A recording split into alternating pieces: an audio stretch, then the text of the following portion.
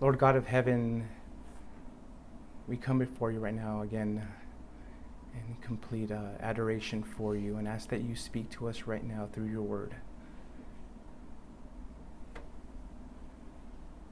May our ears be open, our hearts be open to receive what you have to tell us. May all those distractions that are out there in the world fall by the wayside. And may we just completely focus on what you have to tell us and what you want to reveal to us.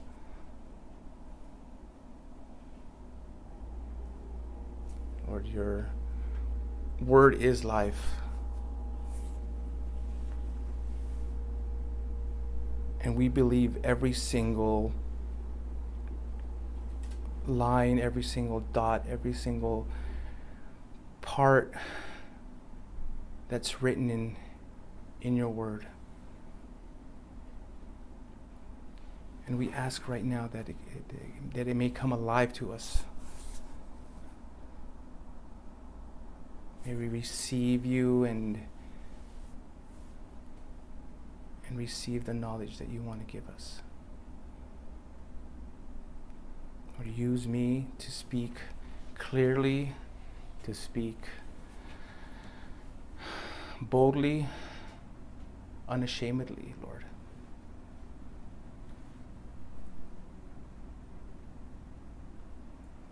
Let me glorify you, Lord, with what you have showed me so that I can pass it on to others. Thank you for this time. Thank you for this day. Praise you. We thank you. In Jesus' name, amen. All right, so I'm going to get kind of right into it because I think there's some really great information here. There's a lot of things that I really believe the Lord has showed me as I prepared this study, and I think that the Lord wants to show you as well. As I said, we're going to be in Mark chapter 6, and we just finished the first 29 verses last week. We're going to be starting in verse 30 this week. But before I begin reading, I want to kind of set up what's going on here. After the horrific death of John the Baptist, our passage this morning picks up right after Jesus' disciples had come back from the work Jesus had told them to do. If you recall in Mark chapter 6, verse 7, starting in verse 7, Jesus has sent out his disciples in pairs to preach, to heal the sick, and to drive out evil spirits from people that were possessed. Now, what we're going to find out about today as they come back and share what's going on, or the continuation of that, we're going to find out these things about Jesus within these 15 verses. We're going to find out, you're going to see how he enjoys hearing and spending time with those that love him. He wants us to have a continual heart of service. He will use a little and make a lot with it. And the bread he provides is absolutely filling and satisfying. Now, what I hope you come away with understanding is that as we grow in Christ and begin to serve others, spending time with Christ is important and shouldn't be neglected. Sometimes the greatest lessons he teaches us comes when he asks us to be alone with him. So let's begin reading here. As I said, I'm going to kind of go in parts and pieces, again, just to explain what's going on and to give a little bit of application. So again, Mark chapter 6, starting in verse 30. It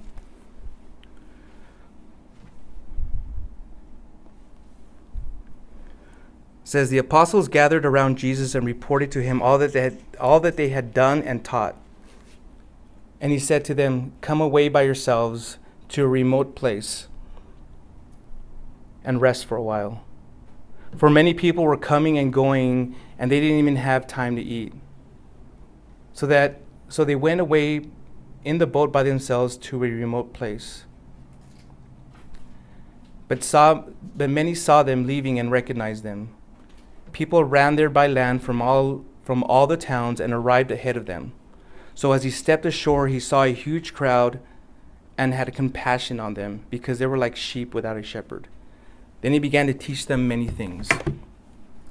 Our passage begins this morning with the disciples gathering around Jesus and telling him about everything they had done and everything they had experienced. Again, going back to verse 7 of chapter 6, he had sent them out in pairs, and they were just released. Jesus had told them, hey, you know what? I've been teaching you now for a while. I want you to apply now what I've been teaching you, what you've been seeing me do. So he gave them authority. He gave them power to go out and preach, heal the sick, and drive out demons. But what was going on here as they gathered around him, the details, including just the emotional aspect of these stories, because a story is just a story, but doesn't really have any meaning behind it if you can't sense the emotion behind it. If I'm excited to tell you about, hey, you know what? You should have seen what I saw God do, or what God did in this person's life, and as I preached the Word of God to them. If there's no meaning, excitement behind it, there's no feeling behind it, it doesn't have that much of an impact. So as these disciples were gathering around Jesus, that's what they were attempting to do. They wanted to share what was going on. But see, all these distractions were going on that they just couldn't. They couldn't really Jesus really couldn't get the full impact of the story. Even the disciples, because, again, they were all split up. And so they couldn't really get the feel of what was going on with each pair. So a lot of stuff was being missed because of the distractions that were going on around them. In fact, we're even told that it was so distracting that they couldn't even enjoy a meal together. They gathered around and they wanted to eat. They wanted to just get together and just have a meal together, and they couldn't. It was just too distracting. So Jesus suggests, come away by yourselves to a remote place and rest for a while. In other words, what he was telling them is, let's get out of here to a more quieter place so that we can relax and talk. And that was the heart of Jesus, with his disciples, with his people. Just I know it's distracting here and there's just all kinds of stuff going on, but let me just go and just spend time with you. Let me share with you. I want to hear what you have to say. Let me share with you what I want to tell you about that, or this or that. That's what was in the heart of Jesus. So yes, in other words, he was saying, let's get out of here to a more quieter place where we can relax and talk. Now, in a way, I think all of us can relate to this. I know that my wife and I, we like to sit down at our kitchen table, and we like to discuss and talk and share things and see what's going on in each other's lives, especially if it's been a busy week. But we know that sometimes it's hard, especially when all the kids are there, because there's always when we're in the middle of something, there's always someone saying, hey, Mom, can I have this, and can I do this? Or, there's always some kind of distraction.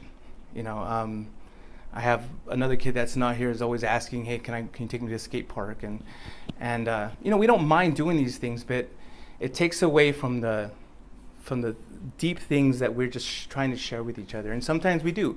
We're like, hey, you just want to go upstairs and just talk.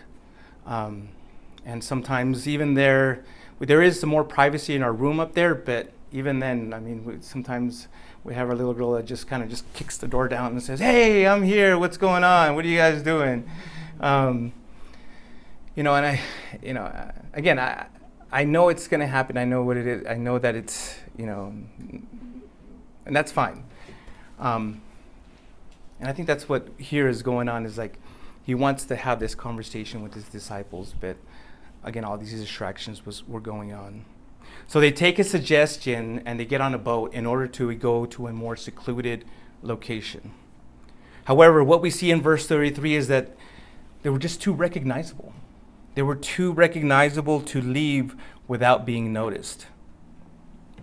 And so as they get on this boat and they start making their way to that secluded private or that secluded area, people start noticing, that this boat is going somewhere, and they start to track.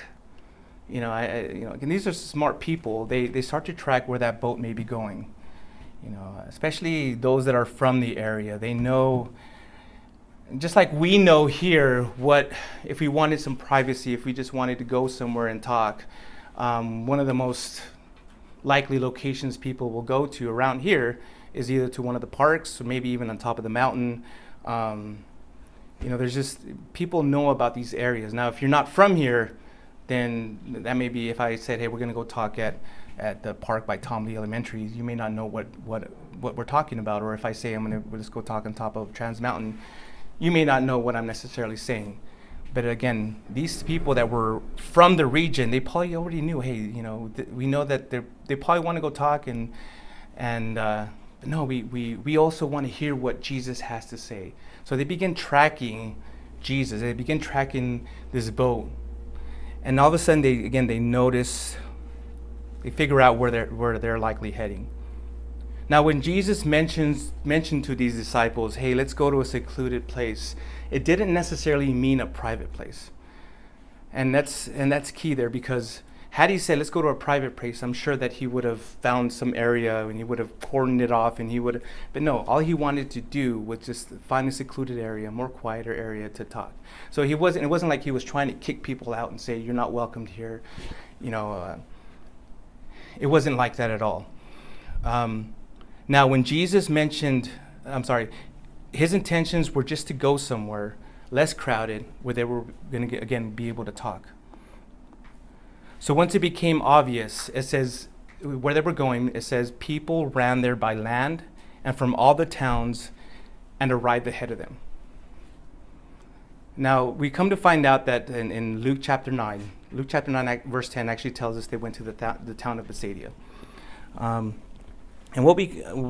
I think this is also an interesting scene, because you see all kinds of people just running to Bethsaida. I can imagine just them doing a full-on sprint. We know where we're going. He's going to Bethsaida, and you see them just doing that full sprint. Hey, let's go there. And you see people from all the towns. Again, Jesus' popularity now had grown so much. He had become so unknown. By this time, if you remember, he's raised a little girl from the dead. He's healed so many, all kinds of people. He's done so many works that he doesn't have a low profile. Everybody that knows him and knows about him is going to want to go see where he's at and want to go talk to him, want to go hear what he has to say. So, like I said, they make a full-on sprint to this town of Bethsaida. But notice what happens. Notice what happens as soon as Jesus gets off the boat. He sees this huge crowd, and it says he had compassion on them because they were like sheep without a shepherd. Now, I think it's interesting that Jesus decided to use the analogy of a sheep to describe the crowds that were waiting for him. That was what's in his heart. He was like, man, these are like sheep without a shepherd. I think it's definitely interesting that he uses that analogy. So as I was reading this, I was like, why? Why did he make that comparison? Why did he use that analogy of using a sheep? Why do sheep need a shepherd? And so I did a little bit of research, and there was a lot of stuff there, but I just want to get it down to the core of it and why sheep need a shepherd. And this is what I discovered. Sheep need a shepherd because they are not the smartest animals. There was a case in Turkey where a flock of sheep were left unattended. One of the sheep took it upon himself to be the leader, and when it wandered off and fell off a cliff. Now, when that one sheep wandered off and fell over a cliff, 400 of them had followed it and died instantly. Now, another 1,100 had been injured, fell, and the only reason they didn't die was because these 400 had pretty much broken their fall. So these 1,100, you had 1,100 that were injured. Now, the estimated loss at that time it was estimated at $74,000. But again, my point here is that sheep without a shepherd aren't very, very smart. Now, the other thing too is that sheep need shepherds because they are directionless. Sheep are prone to wander, even in a perfect environment where the grass is green and they have everything they need. They have the shade of the tree and things are just perfect for them. They tend to wander. If a shepherd doesn't manage them, they will eventually wander off and be lost. The other thing is that sheep need a shepherd because they are defenseless. Left to themselves, sheep will not and cannot last very long. They don't have a defense mechanism like most animals. Put sheep in the wild, and all you have for predators are lamb chops. They're just food there. They're not fast animals. They don't have these claws. They don't have fangs to defend themselves. They don't have spiky things like porcupines have. They're just there. They don't have a defense mechanism. So they're, again, a predator comes, a wolf comes, a lion comes, and all they are is just food. So again, they're just the defenseless. So when he sees them, he says, yeah, they're like, these people are like sheep without a shepherd. And he has compassion on them. And that's, again, an amazing, I think a wonderful, beautiful characteristic about Jesus, is that the compassion that he has. And his compassion is so strong that it overwhelms him. And what does he do? He's like, I got to teach them. I got to teach them. And that's what he does. He tells his disciples, hey, you know what? I know we're going to spend some time together, but man, look at these people. And so he begins. He just shares his heart. He starts teaching from the scriptures and starts telling them that, hey, there is an answer. I'm here to be your shepherd. Here's some important aspects I want you to understand just about these first few verses. If you ever feel that Jesus has better things to do than to listen to you, what we see here is that's the furthest from the truth. Did he tell his disciples, okay, I'm glad you're back. We have so much more work we have to do. Let's just get to it. No, he doesn't do that. He's not like, hey, okay, well, you did what you got to do. You fulfilled your mission, your job. Let's keep going. No, he tells, Jesus wants to hear all about their stories. So much so that he was like, let's go to a quieter place and talk. Jesus Christ, in the same way, Jesus Christ wants to hear from you about everything, about anything, at every moment of every day. Even when things around you are the busiest, even when it may seem like the world around you is falling apart in the stress and there's all these distractions going on around you, Jesus wants to take you to a quieter place to spend time with you. I once heard someone say, if we don't come apart, we'll fall apart. It's vital. It's important that we spend time throughout the day, quality time with the Lord. Whether it just be in prayer, whether it just be in meditation of God's word. There's always, I know for many of us, our 12 hours, 24 hours are just full. And believe me, I understand my schedule can be hectic at times. My wife and I were having this conversation of just like how tough it is to be able to have any free time, just to be able to spend amongst each other or just to do things on our own. I mean, we've all this stuff going on, not just in ministry, but with our jobs and with the needs of our children. And we know that it's busy, but still the Lord wants to just hear about what's going on with us. He wants us to set apart some time just to pray, to meditate, to hear to hear us out. I want to read to you a few things the Bible says about prayer. In Jeremiah 33:3, it says, "Call to me and I will answer you and tell you the great and incomprehensible things you do not know." It says in Ephesians 6:18, pray at all times in the Spirit with every prayer and request, and stay alert. And stay alert in this with all perseverance and intercession for all the saints. And finally, during those times where you want to just be with the Lord and you want to just spend time, and you just don't know what to pray, you don't know how to pray. You don't have to, sometimes you just don't have to say anything. You just sit there. Romans 8:26 says, in the same way, the Spirit also joins to help us in our weaknesses, because we do not know what to pray for as we should, but the Spirit himself intercedes for us with unspoken groanings. Because again, sometimes we can just sit there and just ask the Lord just to hear us, minister to us, speak to us. And that's what he wants to do, is just spend time with you. The other thing I hope you see in these first few verses is that if you want to be more effective in sharing the love and sacrifice of Jesus Christ, is to see people the way he saw them, with compassion. With compassion, because they're like sheep without a shepherd, especially those that are unbelievers.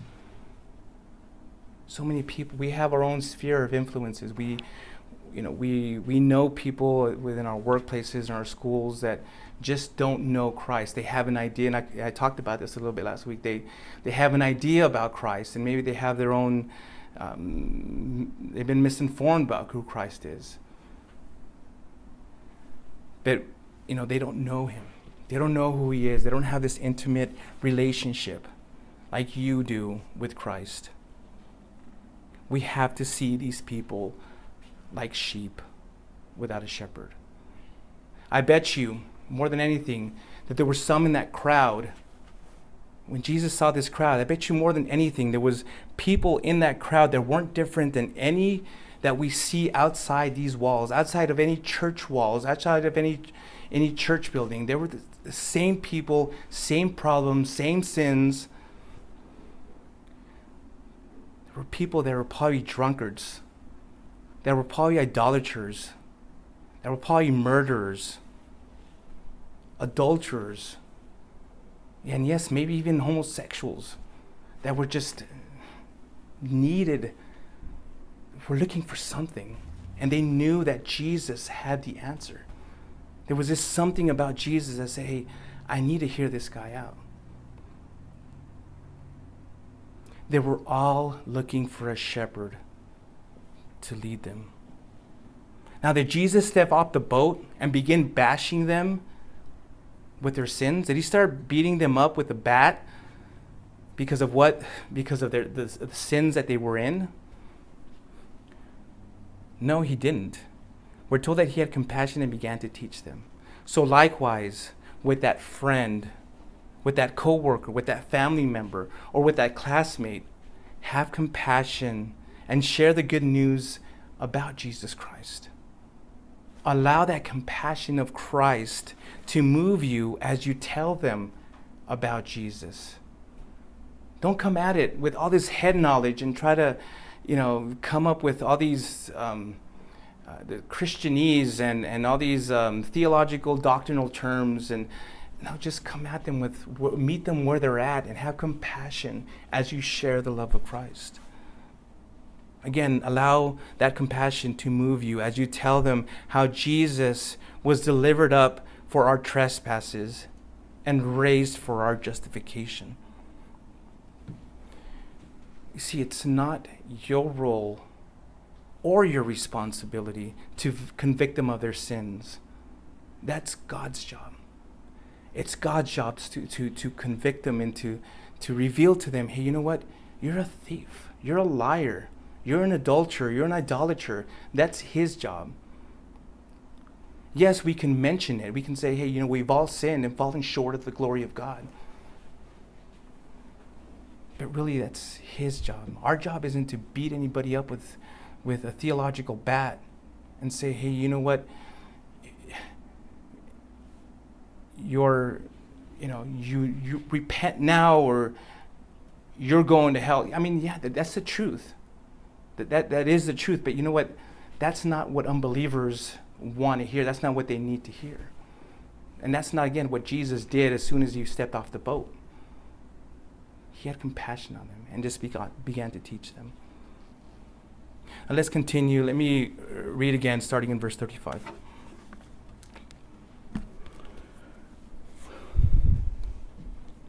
In verse 35 it says, when it was already late, his disciples approached him and said, this place is a wilderness, and it's already late.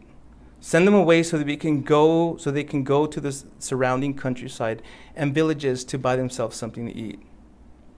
You give them something to eat, he responded. They said to him, should we go and buy 200 denarii worth of bread and give them something to eat?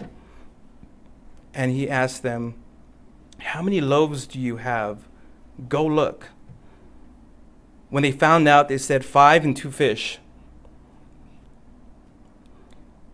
Then he instructed them to have all the people sit down in groups on the green grass. So they sat down in ranks of hundreds and fifties. One of the things we discover here about Jesus in verse 35 and 36 is that when Jesus taught, he tended to teach for extended periods of time. And Jesus had an absolutely amazing way of just captivating a crowd. And it was one of those, he had a way of captivating that whatever he said didn't even seem like it was long at all. Even if he was speaking for hours on end, I don't think people were bored. We have examples already, as we were seeing in the first 6 chapters of Mark, that they saw that Jesus always taught with authority, and he always left people in awe. So he had a way, again, of just communicating simply and in a way that related to them. He always used examples, and he always used stories that they could easily relate to. Again, what may have been hours may have only seemed like minutes for them, because Jesus was so good at preaching. And look, I know that sometimes it may be difficult to sit here for just 40 minutes or more, and believe me, I'm trying to find a way to work it out so it doesn't seem like it's that long. Really my goal is to leave it to teach 30, 40 minutes. And I know sometimes it's hard. I do believe that maybe with time, it'll get easier or better. I don't know for you or for me, but it'll get, maybe it'll get easier. But I don't believe Jesus ever bored anybody. He was just so good at what he did. The other thing I want you to notice is that even though the disciples the disciples' suggestions sounded like a good idea, they may have actually had different motives for that suggestion. I think all they wanted to do as they were on this boat, as they were with Jesus, is just to rest. They just wanted to rest, eat, and just spend time with Jesus. Now, let me ask you a question. When they initially got on the boat, do you think they were expecting to minister to over 5,000 people? No, it wasn't, if you put yourself in that particular place at that particular time, they weren't expecting that, they were going to end up, that Jesus was going to end up teaching these people, this crowd of people. For them, all they had in their mind was, okay, we're going to spend time with Jesus, we're going to eat and just hang out and talk. But as it was getting late, as Jesus did get out and started teaching, as it was getting late, it's easy to understand why they wanted Jesus to send the crowds away.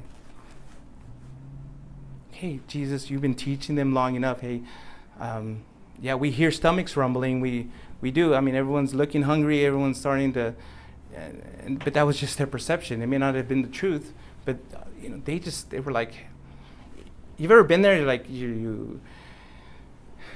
you're expecting to do one thing, and all of a sudden something else happens, and then you're like, it's almost like a sense of disappointment, or it's almost a sense of like, that wasn't supposed to happen, and then just it seems like your whole world just falls apart. I think in their mind, and again, this is just a possibility that they were like, Jesus, we were supposed to spend time with you. And now look, it's getting late and you're just teaching and okay, hey, send them out to go buy something to eat. I know they're hungry, and the funny thing is, they were hungry themselves too. If you remember back in verse 30, the distractions had prevented them from eating. So they were tired too. They were hungry. And now it's getting late, and they know that Jesus, they have a busy schedule, and their only time to spend time with Jesus was being taken away. The problem that we see here is that even if they did have the best intentions in mind, even though if they were thinking about the crowds of people, and even if they were thinking, hey, they need to go get something to eat, they were basically telling Jesus what to do rather than asking what they ought to do. However, as we see in verse 37, as verse 37 tells us, Jesus had something else in mind. Jesus understood what was going on here again and says to them, you give them something to eat. They probably heard this and thought, are you joking? Are you serious? You want us to feed them? You want us to feed all these people? I mean, we're tired, we're hungry, we just came back from ministering to all these people, and now you want us to feed them? Or maybe they thought, doesn't he know what our provisions are? Doesn't he know what we have? He probably wasn't even aware. They probably thinking Jesus wasn't even aware what he was telling them what to do. Now, a quick little fact, a denarii, he mentions a denarii here, or 200 denarii. At that time, 1 denarii was about 1 day's wage of work. So 200 denarii would have been about 1 year's of wages. So when they pose their question, when they respond to Jesus at the end of verse 37, it almost sounds as if they're trying to reciprocate what they believe to be an exaggerated command by Jesus. They tell him at the end of verse 37, should we go out and buy 200 denarii worth of bread and give them something to eat? Now I try to come up with something, maybe an example of what this might look like. And this is the best I can come up with. It would be as if I told Robin, hey, you know what, go next door to Great American Steakhouse and buy the most expensive menu item that's in there and buy it for everyone that's in here. And she was to come up to me and then asks me, do I have $1 million in the bank to pay for it? It would be something similar to that. So do you see, it was that back and forth response. They kind of, thought that he was exaggerating, so they give an exaggerated statement to him.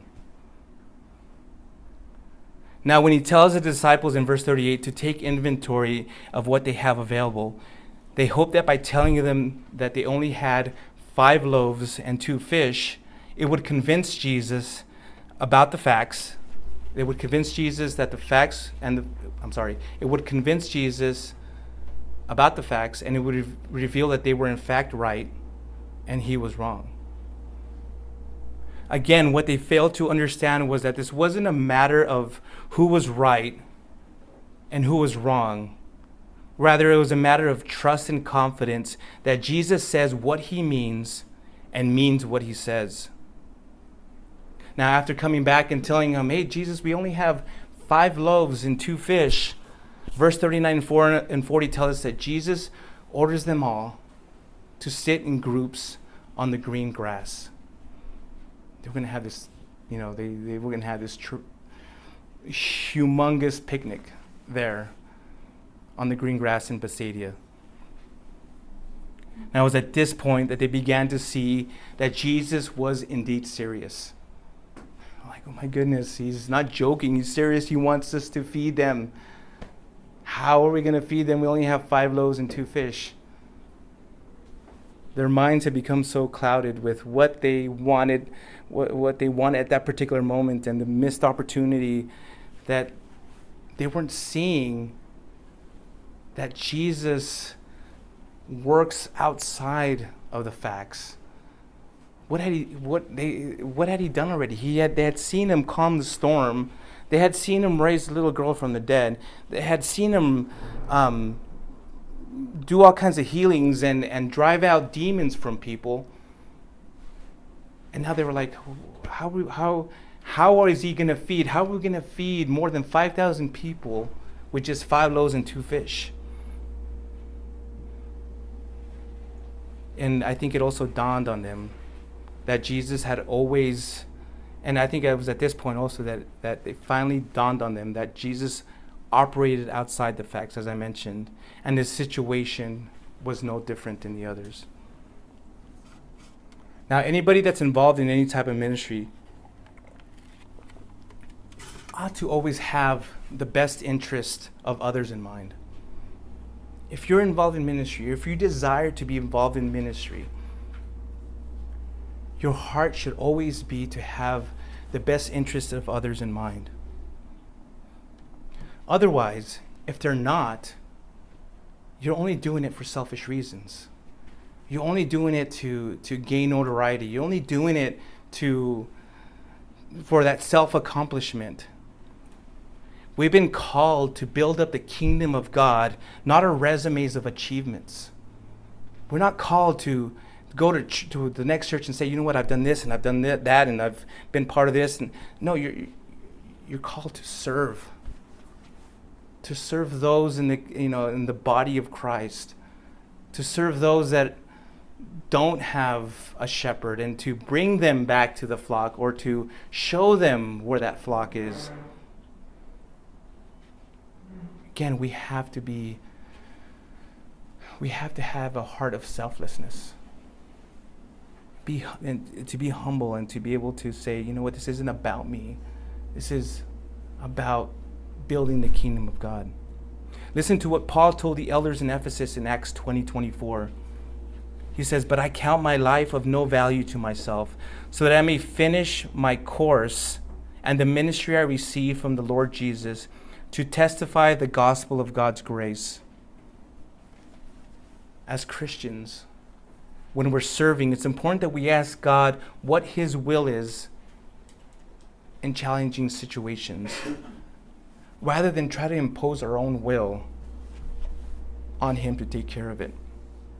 When we do this, we tend to forget that his way is not only better, but that there's a bigger and greater purpose behind it.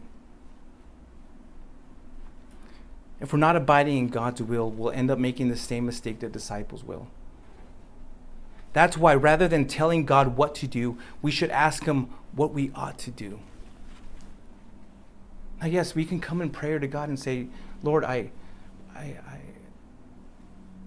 asking you, please heal my loved one, or please, I want my mother, my brother, my sisters, to come to know you. But we shouldn't try to impose our own will. And this is what I'm saying, is that we shouldn't try to force things to happen. We pray about it and just ask the Lord, just let your will be done. And it could take time. It may not happen immediately. It may not even happen during your lifespan. You could, but God has a plan. His will is perfect, and he knows what he's doing. And we just have to abide in that. We have to trust in that and just say, you know what, Lord, you know what you're doing. And I trust you, and I believe you. And you know what happens when we do that? It gives us a sense of peace. We get anxious about things that are going on in this world and things that are happening in our government and politics right now and how crazy things are.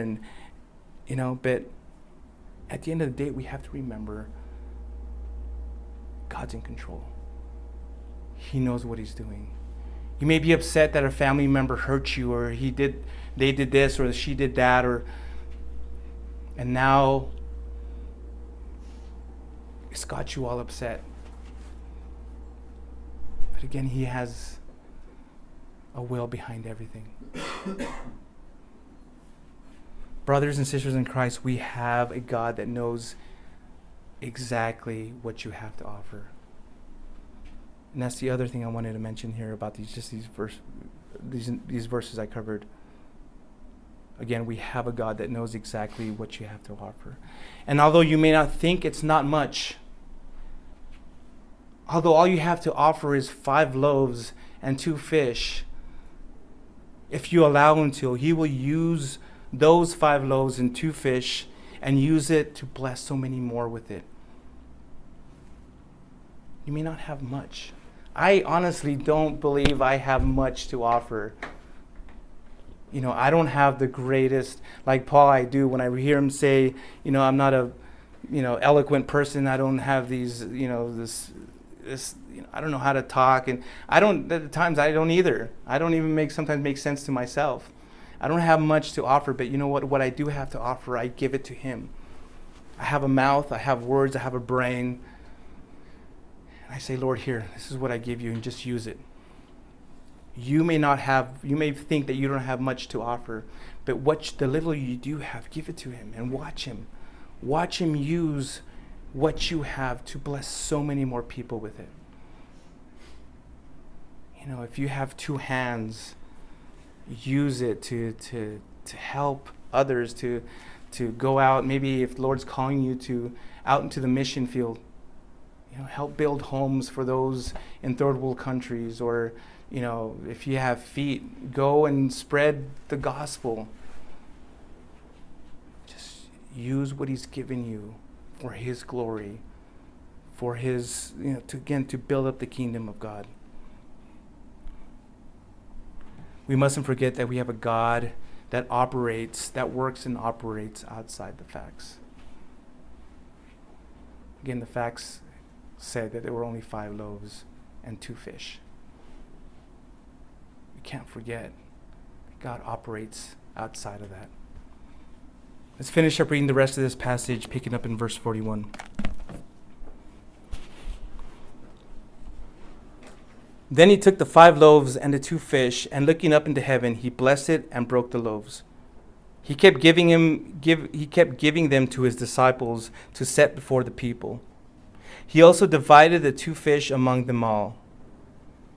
Everyone ate and was filled.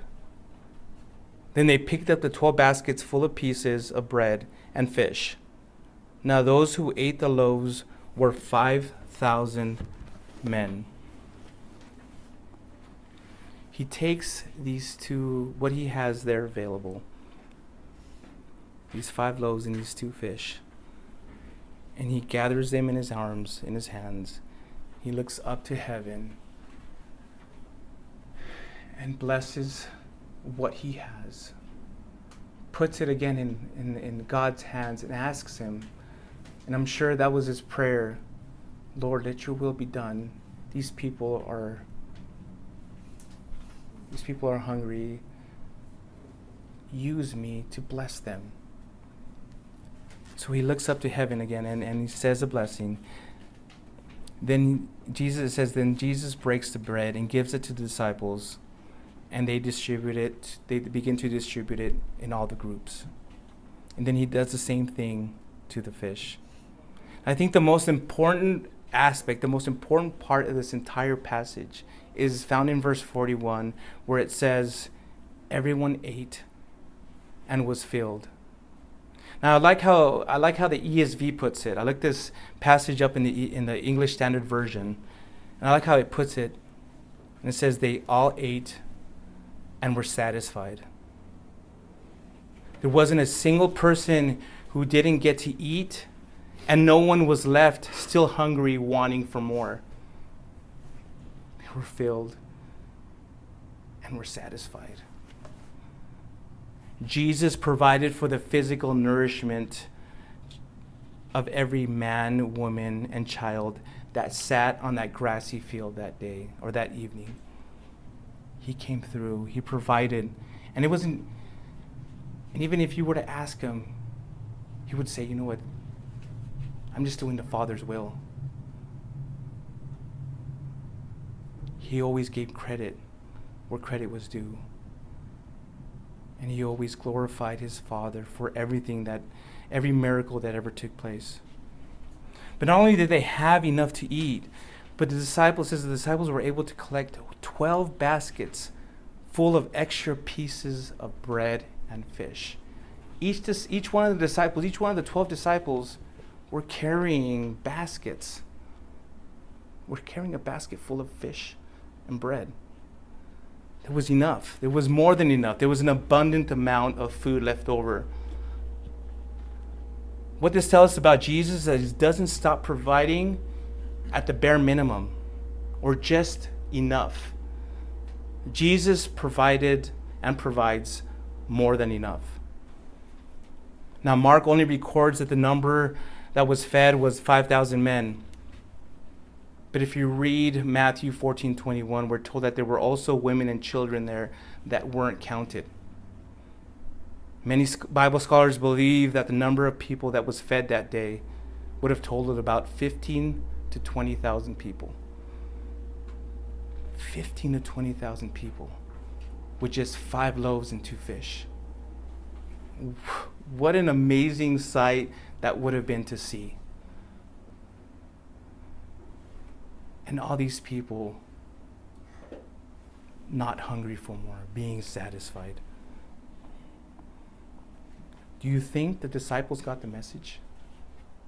Do you think the disciples learned something from this whole thing, everything they just witnessed? Try to put yourself at that particular place and at that particular time. Do you think that Jesus performed this miracle to teach the crowds a lesson, or to teach the disciples something about himself and about themselves? The only two people, I think the only people that would have known about the 5 loaves and the 2 fish were Jesus and his disciples. Had the crowd known, all these people that were seeking and trying to figure out who Jesus is, and had this crowd known what was really on hand or what they had at hand, many of them probably would have been like, yeah, right, you're not going to be able to feed me with 5 loaves and 2 fish. They would have probably just walked away and looked for food for themselves. They probably would have fended for themselves. For all they knew, though, Jesus and his disciples were putting people into groups because they had more than enough food to feed everyone. Now, I'm more inclined to believe this story was meant to give the disciples a powerful reminder of where they were and who they were with. They had been away from Jesus for a while. And somehow, again, with all this stuff going on, the distractions, and, hey, Jesus, you're going to spend time with me and with us, and they were forgetting what Jesus was there to do, what they were meant to do, what he had called them to do. You see, when Jesus sent them out in pairs, he sent them out with power and authority, with the bare minimum, and with no money or no food. Let me give you a quick reminder there. It's in chapter 6, starting verse 8. He says, he instructed them to take nothing for the road except a walking stick. A walking stick, no bread, no traveling bag, no money in their belts. They were to wear sandals, but not put on an extra tunic, not to put on an extra shirt. He sent them out with the bare minimum, with no food and no money. They had to depend completely on God and on the generosity of others. They also went out knowing and trusting and believing that Jesus had prepared and equipped them for the work that lay ahead.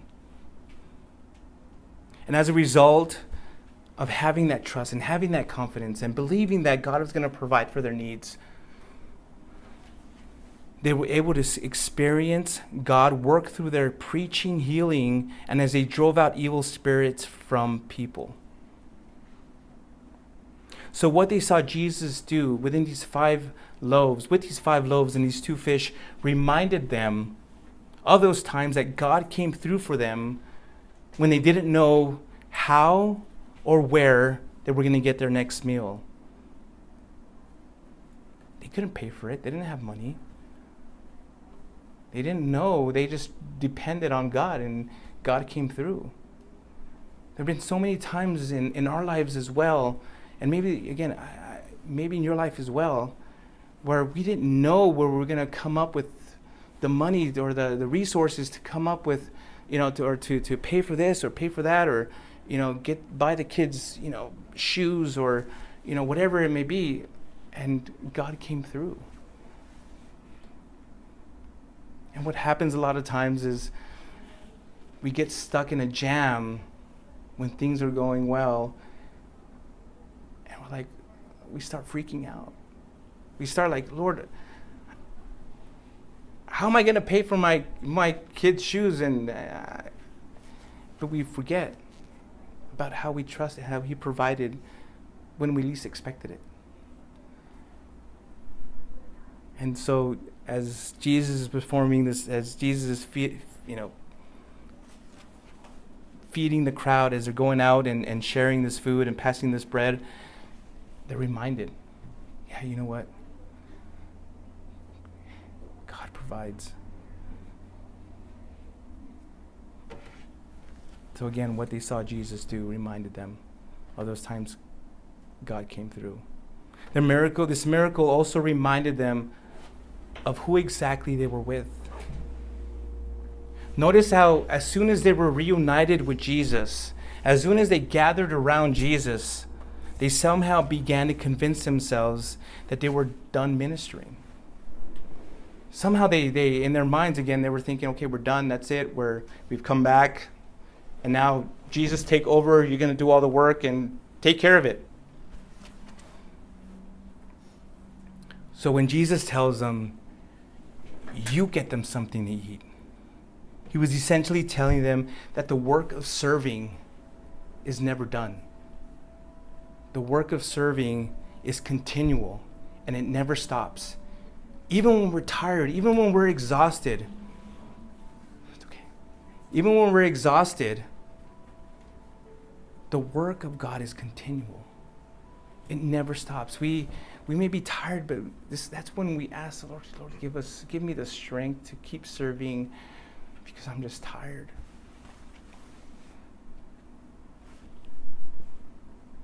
And watch Him give you that strength. Serving doesn't stop at the church. It is a continual thing. And as they saw, this is what I try to imagine too in my head. As they saw Jesus breaking loaf after loaf, fish after fish, it was also a proud reminder that Jesus is always aware and in control of every situation. And I mentioned a little bit of that earlier. But Jesus, He was tired too. He probably was hungry too, but He just kept breaking bread after bread. Again, for more than 15 to 20,000 people. Imagine how tired He was after He was done. I would think that this fish was cooked, because I can't imagine that, raw fish is easy to break apart, and, it would have been just a big mess. But He kept doing it.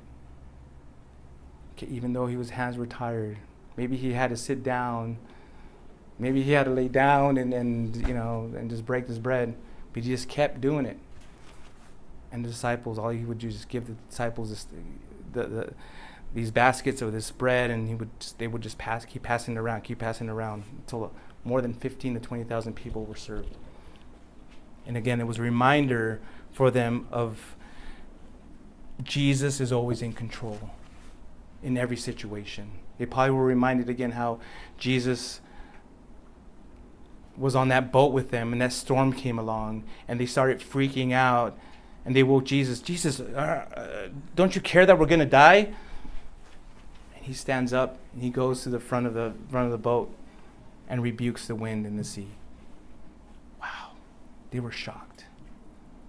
He's even in control of the elements of the sea and the air. And I think as they were picking up those 12 baskets, not only were they glorifying God and praising God for what they had just seen Jesus do, but maybe, just maybe, there was a little bit of conviction inside of them. There was a little bit of conviction for telling Jesus what to do rather than asking what they ought to do.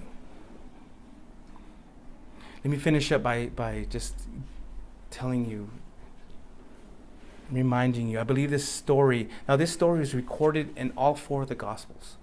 Matthew, here in Mark, Luke, and John. The story was so important. I think it shows us so much about serving and about trusting the Lord and relying on Him and being satisfied in Him, that it's so important that all 4 Gospels had to record it. But I think it's also to show us and remind us of a few things. The first one being that we have a God that wants to hear from you. We have a God that wants to spend time with you.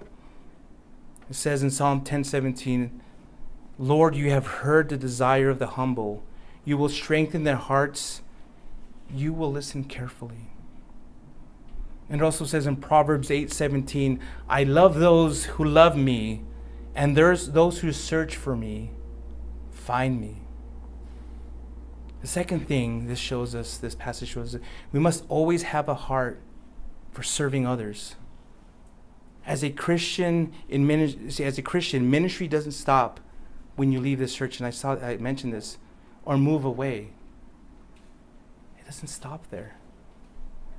Wherever you're at, find ways to serve those in need and to your fellow laborers. Find ways to serve. You may see a need here in the church that I don't see. I mean, yeah, we're a small church and we're growing and but if you think of a need, if you see a need here, share it, mention it, and maybe I'll be like, hey, take care of it. I can't take care of everything, but if the Lord's calling you to do it, definitely, I want to encourage you to do it.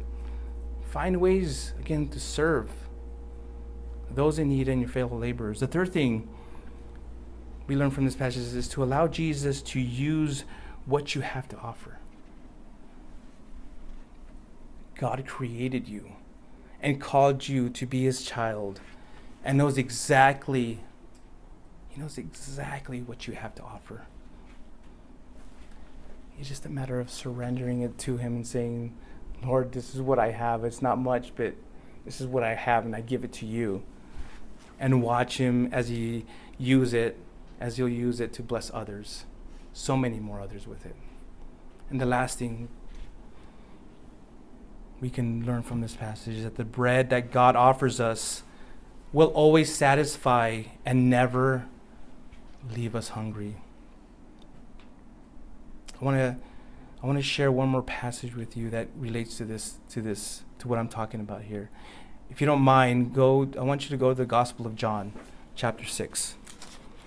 John is going to be to your right. It's going to be Mark, Luke, and then right after that is going to be John.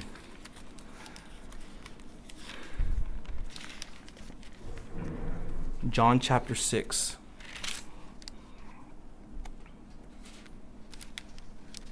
And I'm going to read starting in verse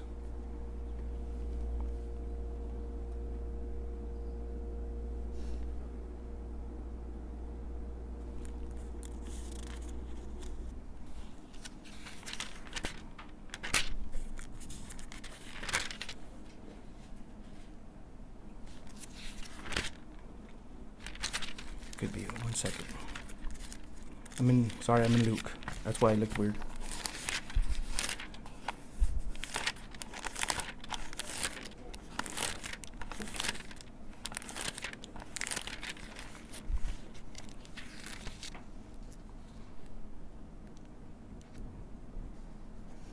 Okay, Luke chapter 6, starting in verse 47. Let me read that to you. Jesus says, I assure you, anyone who believes has eternal life. I am the bread of life. Your fathers ate the manna in the wilderness and they died. This is the bread that comes down from heaven so that anyone may eat of it. Anyone may eat of it and not die. He says, I am the living bread that came down from heaven. If anyone eats of this bread, he will live forever. The bread that I will give for the life of the world is my flesh. The bread that God offers us is always satisfies and will never leave us hungry. Jesus is that bread that came down from heaven. And that bread, partake of it, gives us eternal life.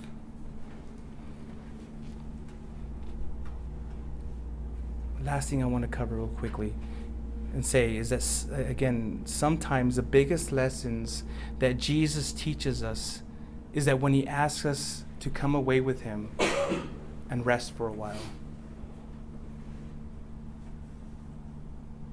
Sometimes he teaches us so much when we just sit at his feet and we just rest. They were expecting one thing, but I think Jesus came through. Regardless of whether he spent time with them, alone time, he revealed an amazing truth to them. And I think they finally, it dawned upon them and they realized it. Wow. Jesus is so wonderful and so amazing. And again, they fell in love with him again. Let me ask you a couple questions. Have you been satisfied by Jesus? Have you allowed him to just feed you and give you that bread? When was the last time you spent alone time with Jesus? And you may be going through some really difficult times. You may be stressed out. You may be, there's all kinds of stuff going on. But when was the last time you just sat down and just, Lord, I'm stressed out. I can't handle it. This is tough. I need you just to minister to me right now. When was the last time you did that? I assure you that he's there. He's waiting. He's waiting for you just to let go and just give it to him. To share with him what's going on. He wants to minister to you, but you have to allow him to do that. He won't force it on you. He'll never force himself on you. Let's close in prayer. Heavenly Father, we're so thankful for this story that you've shown to us, Lord. Although this originally was meant to teach the disciples something, it now shows us something about ourselves and about who you are.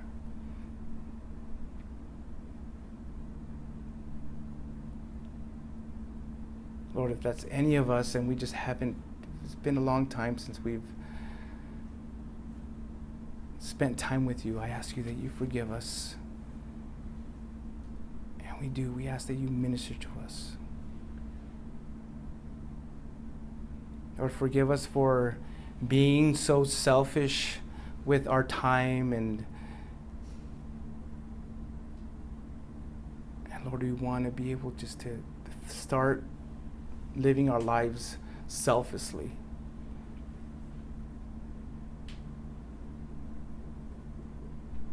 You've given us a wonderful reminder, a beautiful reminder that you are in control.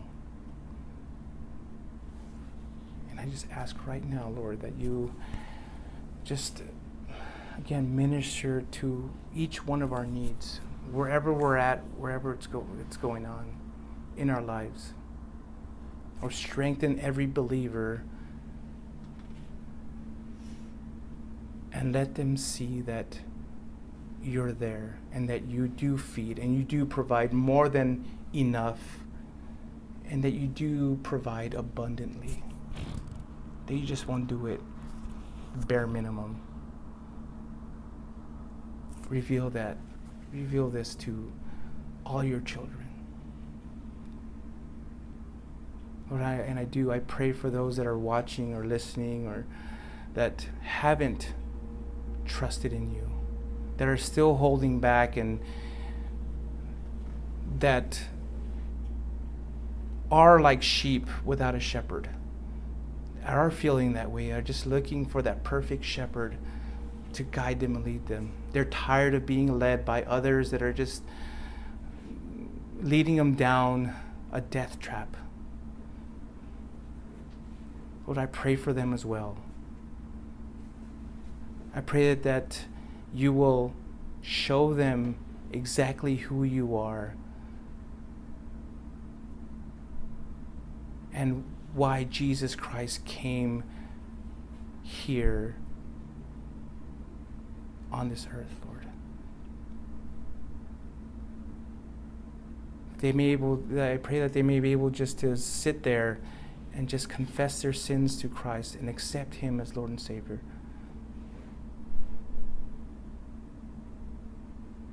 And if that's you, it's just a matter of confessing it with your mouth, believing in your heart and confessing with your mouth that Jesus is Lord, and He will forgive you of your sins.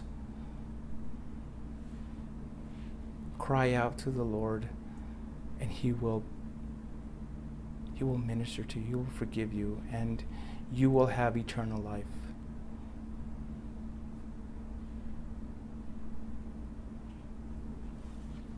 Or strengthen all those new believers, all those people that have accepted you, and again, just minister to all believers that have been in ministry, been serving for a long time as well, Lord. May they not grow tired and weary, and when they do,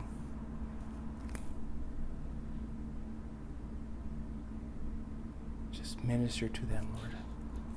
Give them the strength that they need. Thank you for this time. Thank you, Lord, for your word, for bringing us here together right now, Lord. I just ask that you bless this time, bless this day. May we just enjoy this time of fellowship. Lord, we adore you, and we thank you. In Jesus' name, amen.